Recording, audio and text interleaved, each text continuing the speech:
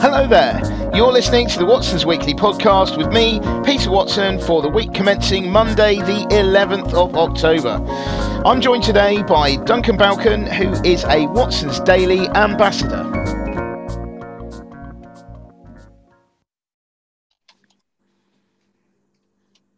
Hi there, Duncan. How are you doing today? Hi there, Peter. Yeah, I'm very well, thank you. How are you?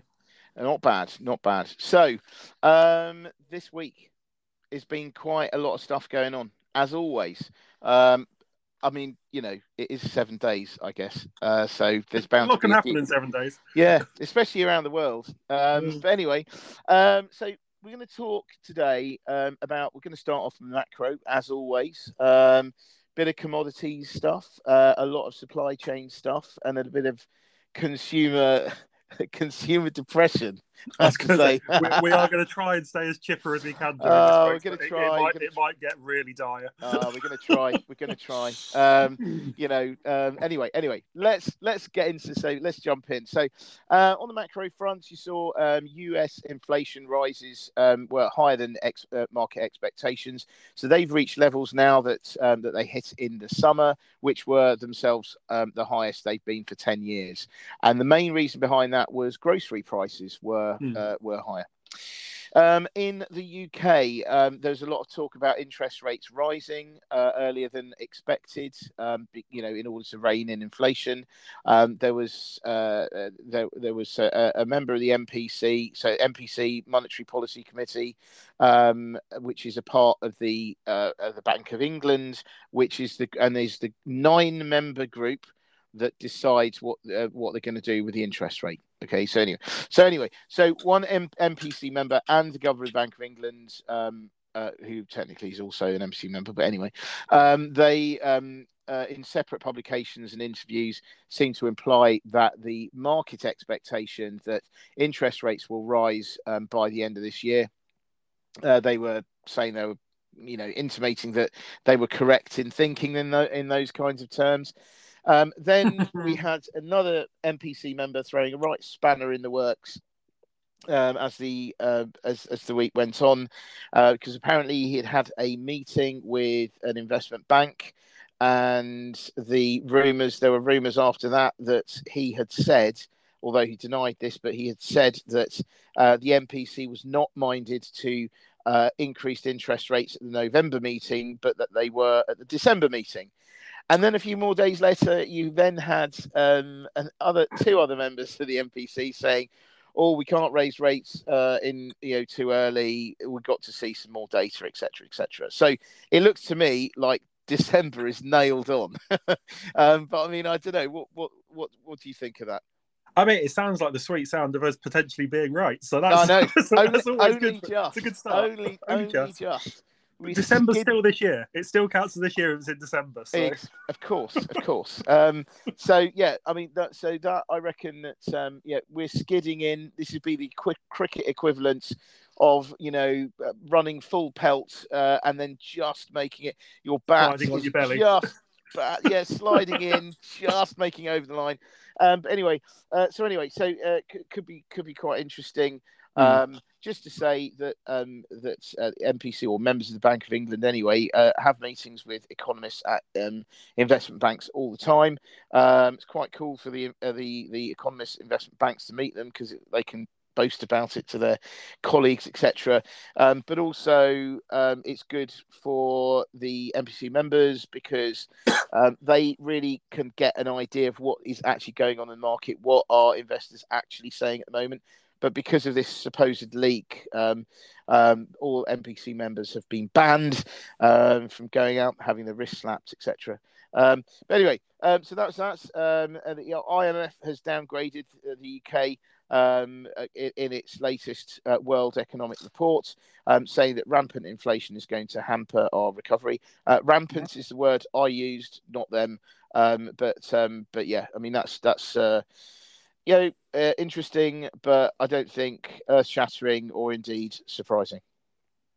I wouldn't say particularly surprising, but we'll see. I'm not going to get too excited. I'm not getting too excited about being right yet because we've got 2 months till December. Do you know what though? When it does happen, if it does happen, we'll be starting this this podcast with "I told you so." But if it doesn't, then we'll just remain quiet. Anyway, right. Next up is Germany. So Germany continues to lose confidence. There's another survey talking about the loss of the confidence, and I think that sorry about that. That was awful. Anyway, yeah. So it's hardly surprising. I mean, Germany is very much about manufacturing, and it is particularly about cars. And the problem is that obviously cars being badly affected by lack of semiconductors. I mean, I think that once semiconductors come back, and we are supposed to have got over the worst of all this, but once they come back, Germany is going to rebound strongly, I would have thought, because there's still underlying demand. Although, I mean, I don't think everyone who wanted a car is buying a second-hand car. Although, obviously there are a lot of people are. But anyway, I think it will be interesting to see. The problem is this lack of confidence comes at a very delicate time for Germany. They're still talking about a three-way coalition, and Germany is the driver of Europe, and if there are problems in Germany, it means there will be problems in Europe as well. So not great, but I do think there is a possibility of a strong rebound once we start to hear reports that the semiconductor logjam is calming down, which I don't know when that's going to be, but probably next year. Yeah, probably. Yeah, but like I said, I'm the same boat as you on this one. There needs to be stability, I think, at the top of Germany as well for that to all work out smoothly. I think, like I said, the three-way coalition, just until it's all finalised and things, it just spells, I wouldn't say trouble, but uncertainty, isn't it? So for a country that's so heavily reliant, like I say, on manufacturing, you want the government to be stable. Definitely, as well, definitely. Because that's the thing, isn't it? I suppose if Merkel was in for another term, at least you'd have that to sort of hang on to. But you don't have that anymore. Problem would probably be sorted if she was still in. She'd have worked out some way of doing it. She seemed to be able to do that, didn't she? So yeah, you never know. I suppose But she's probably going off to be a member of the Avengers or something. After this. Anyway, can you imagine that though? Can you imagine that? It's in a sort of Avenger-like costume. Captain America and Angela Merkel. That'd be great. Brilliant. You heard it here. So anyway, next thing is Vietnam. I find Vietnam is a very fascinating country. I think that it's having problems at the moment because Vietnam is often seen as an alternative manufacturing hub in Asia outside China. So with all the shenanigans going on between the US and China all the time, there's always risk associated, and therefore a lot of international companies like Nike, Adidas, they have manufacturing operations in Vietnam because they want to keep a presence in Asia. Anyway, during COVID, they did quite well for a time. Then Delta variant hit. Then they went very draconian. You had workers sleeping on the floor, being fed in their factories and things, and working there as well for a time in trying to stop the virus from spreading. Anyway, it did, and a lot of the migrant workers went home, and they don't have the money, the transport, or the right COVID vaccine papers to get them back. So tricky.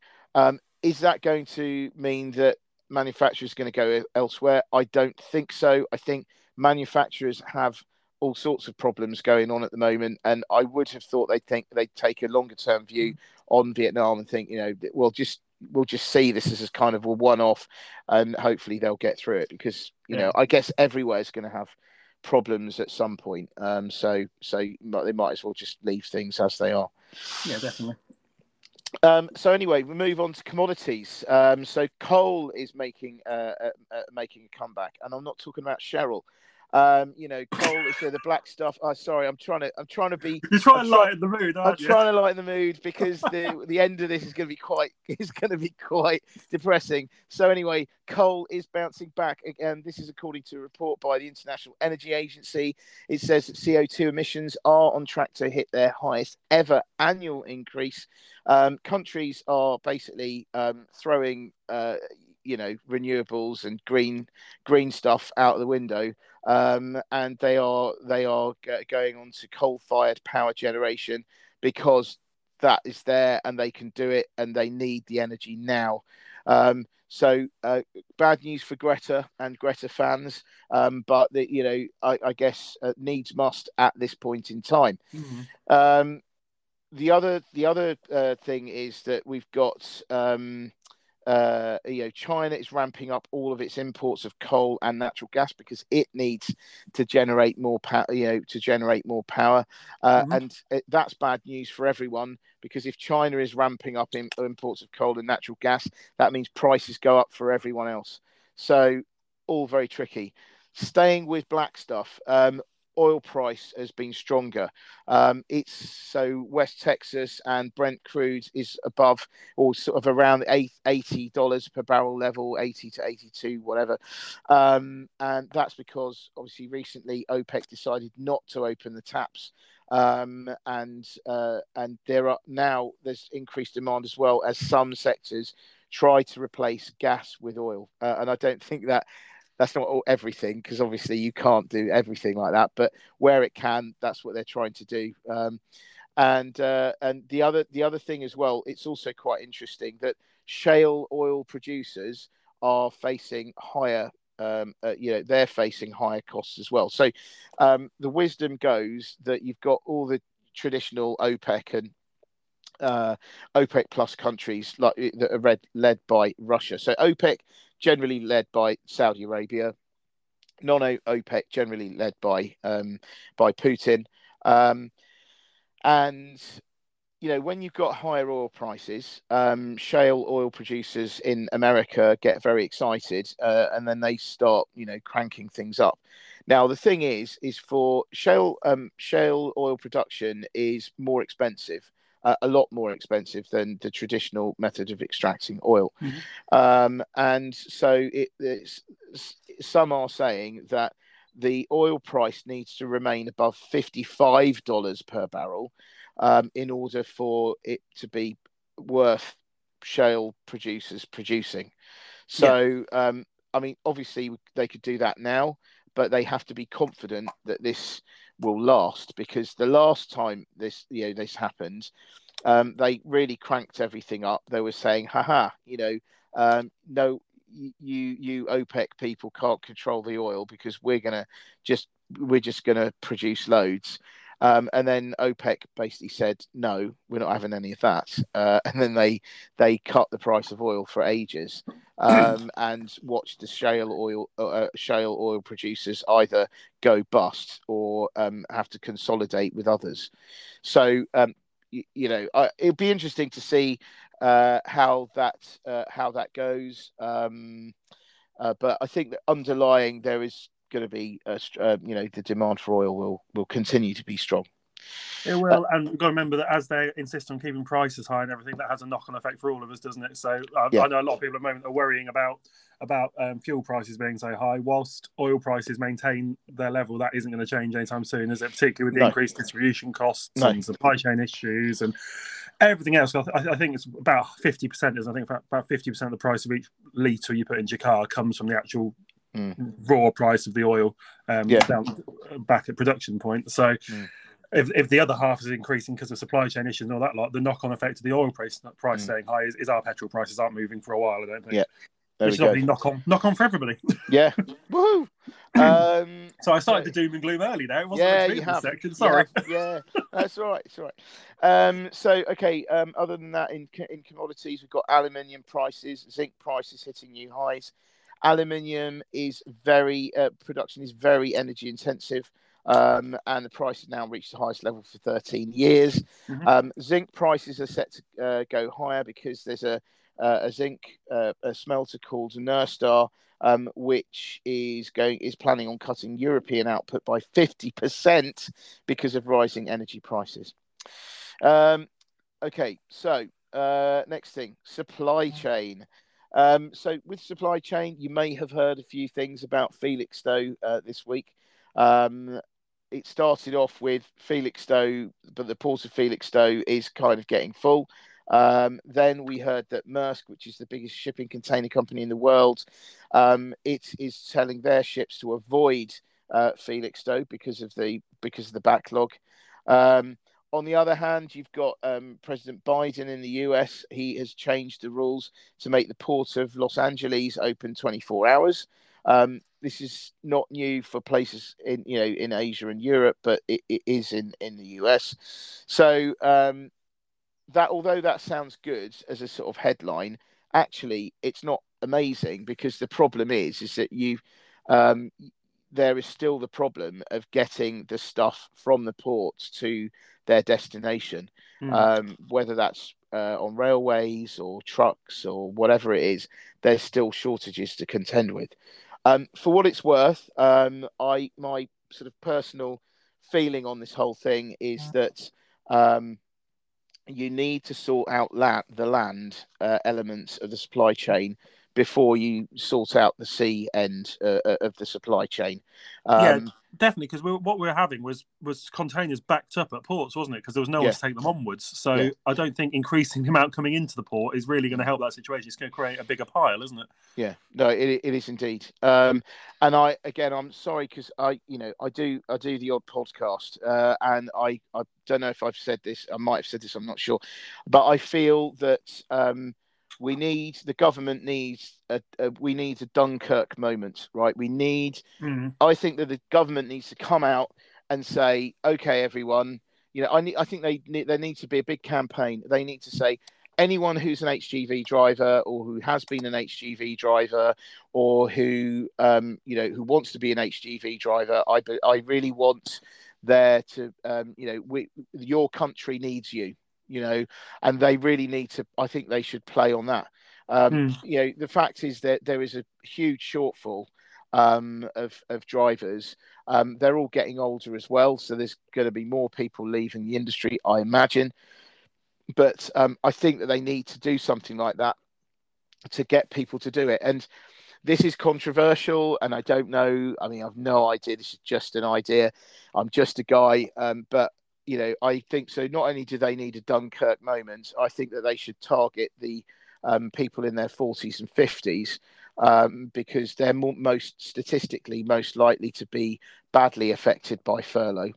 I would suggest that the future of driverless lorries is going to be a while off. I think it's not going to be soon, but it will happen eventually. And my argument is, maybe 10 to 15 years, in which case targeting, say, 40, 50-year-olds is a good idea, because there'll still be plenty of stuff to do, in the next 10 years. But then, after that, it might be tricky. But by that time, they're going to retire. Whereas if you did the same thing and you asked, say, 20-year-olds to do it, they'll be in their mid-30s, and then they'll have to retrain or whatever. So I think we need a Dunkirk moment, and they need to be trying to target the older employee. I think, in my opinion, to try and help this, because it needs doing, and it's not gonna solve itself. And when I did feel like laughing when the government said, "Oh, we're going to get the army in. Don't worry, everyone. They're coming in. They're going to deliver the fuel." And then on the Monday they said, "And here are 100 more drivers." when the shortage, I mean, I forgot what it is, the number, but I mean, it's like, is it 50,000 or something? It was tens of thousands. Was it tens of that? It's like, not the 100 they provided or whatever. Yeah, it's and I think I said this on another call this week. It's like turning up to a massive bushfire with a cup of water and then pouring it on a little bit of fire and going, "There you go." I've done my bit. It's just not going to work, right? So, No. so yeah, I mean, we'll see how that goes. But I don't know. What do you reckon? Dunkirk moment, any good? Yeah, I actually, to be fair, I hadn't thought about the kind of age specific targeting, but that makes complete sense.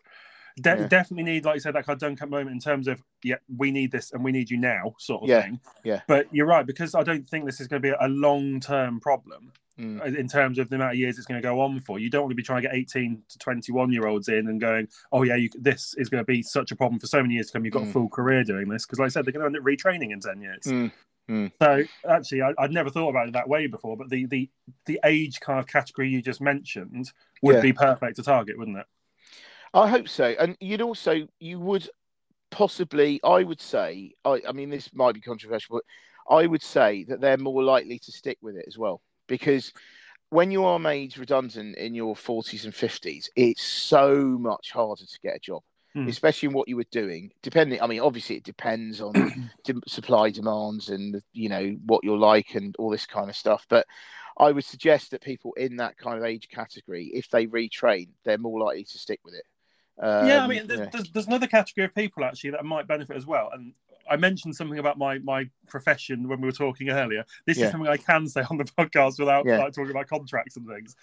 But there will be a lot of people. So for those that don't know, and we've never mentioned before, I mentioned fires. I in my proper job, essentially. And there are a lot of people that joined the fire service about 30 years ago when full retirement age or full length of contract years, and that was when you got to retire. So if you kind of joined at 18 to 20, you were retiring on your 50th birthday. And there are a lot of people that are currently coming out of jobs like fire service, like the other emergency services, with HGV licenses that probably don't really want to retire yet because they're 50 and they still feel like they've got quite a bit of go in them. But at the same time, don't probably want to be putting their life on the line every day. So there's another bunch of people there you could quite easily quickly requalify to get them the right licenses to drive the Arctics and that sort of thing. And who probably would quite like to have something to go and do. So there's another bunch of people there you could definitely target in terms of, well, actually, we need you. Do you fancy coming and doing this? No, that's interesting. That is very interesting. But so there we go. So we're solving this country's problems one by one. On a slightly more violent note, butchers are being given overseas butchers are being given visas to kill pigs. That's totally that was seamless. Beautiful, poetic. So we're talking about obviously a shortage of workers in certain industries and things, and pigs. It seems so. I think we've mentioned this before, but the number of pigs in population has increased a lot because the slaughterhouses don't have enough employees. I must say, I would definitely prefer to be a lorry driver than working in a slaughterhouse. So I think that so that's quite interesting, and that means that there's been a backlog of pigs. The farmers are having to feed more pigs. The feed is getting more expensive, and therefore they're having to destroy lots of pigs. So that's why 800 overseas butchers can get this temporary visa thing. The pigs are better watch out, I guess. Either way. I suppose. So anyway, that was interesting. And what else is there? Yes. Well, let's get it. Let's do it now, right? We go dive into doom and gloom. The doom and gloom section of the podcast. If you are if you're not feeling brilliant at the moment, listening to my podcast, probably best not to listen to the rest of this. But anyway, I mean, if you've got through the pigs, you might be okay. So car and home sales have fallen in China. That's because shortage of semiconductors for cars. Also, China is cracking down on debt, and specifically, as we all know, it's all about real estate companies who are massively in debt, and so people are getting twitchy about buying new places because they don't want to be exposed to developers with dodgy finance. So that's what's happening in China. Anyway, the let's talk about the UK. Let's do it. Let's do it. So Rip the band-aid off. Let's go. Yes, indeed. So right. So households are not feeling so confident, according to the latest British Retail Consortium and KPMG survey, and that's also backed up with Barclaycard data, which shows that we're spending on groceries and fuel. That may be something to do with rising prices possibly, but it also might be the fact that households aren't feeling so confident and they're therefore only buying the essentials. So if that is the case, that is bad news for the economy, because generally speaking, consumer spending drives the economy. So yes, I don't know, that maybe that's a wobble as opposed to a trend. It might be a wobble, but I think this probably goes for everything we're about to talk about, including that. We've got to be realistic and say this is something we probably expect.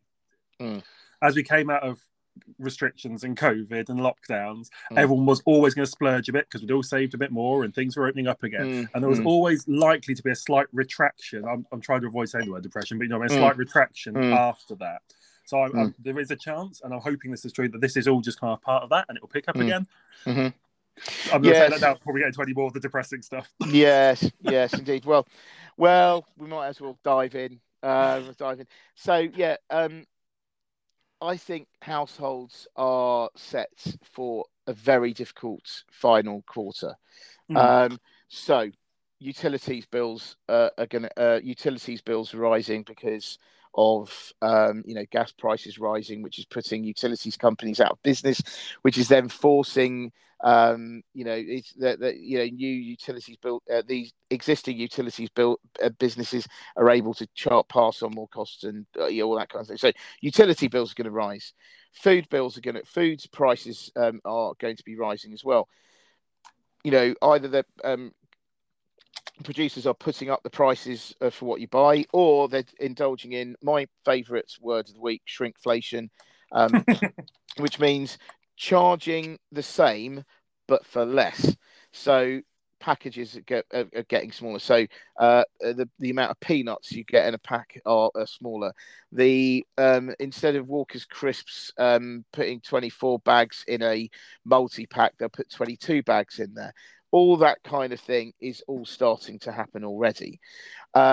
Christmas dinner is going to be more expensive because CO2 producers are going to soon be able to charge what they like, which means so CO2 is used for killing the animals in the first place, and secondly for packaging to keep the stuff fresh for longer. And they're going to be able to charge what they like soon. So those are probably going to be passed on to the consumer, I would have thought. What else is there? And also house prices are starting to pick up again. That is often cause for celebration in a way, because it means that consumers feel more confidence. But it may be that they think, well, with all the bills, etc., I don't know if I want to or can even afford to move. So maybe I'll do up the kitchen or something. But if they want to do that, they're going to pay more because building materials cost more. You're going to probably have to pay your builders more because if they can't get the materials, you're still going to have to pay for them hanging around. Your rents are going up if you don't own your own home. There's just a lot more. Pretty much everything, it seems to me, is going to be going up in price. So in terms of real estate elsewhere, in China, we've got Evergrande, of course, continues to have problems. There's shares are still suspended. It's missed another interest payment, and there are increasing worries about further defaults. So it's very tricky at the moment. That's teetering, isn't it? Evergrande are teetering on. Yeah. Or if not already there, massive disaster. But yeah, so that is an ongoing. That's an ongoing situation. And then in other interesting points for this week. So this is now this is our random stuff section. So France is interestingly looking to increase the amount of nuclear power.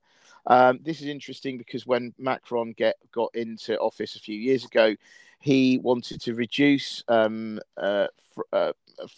France's reliance on nuclear generated power from I think it was 75% down to 50%.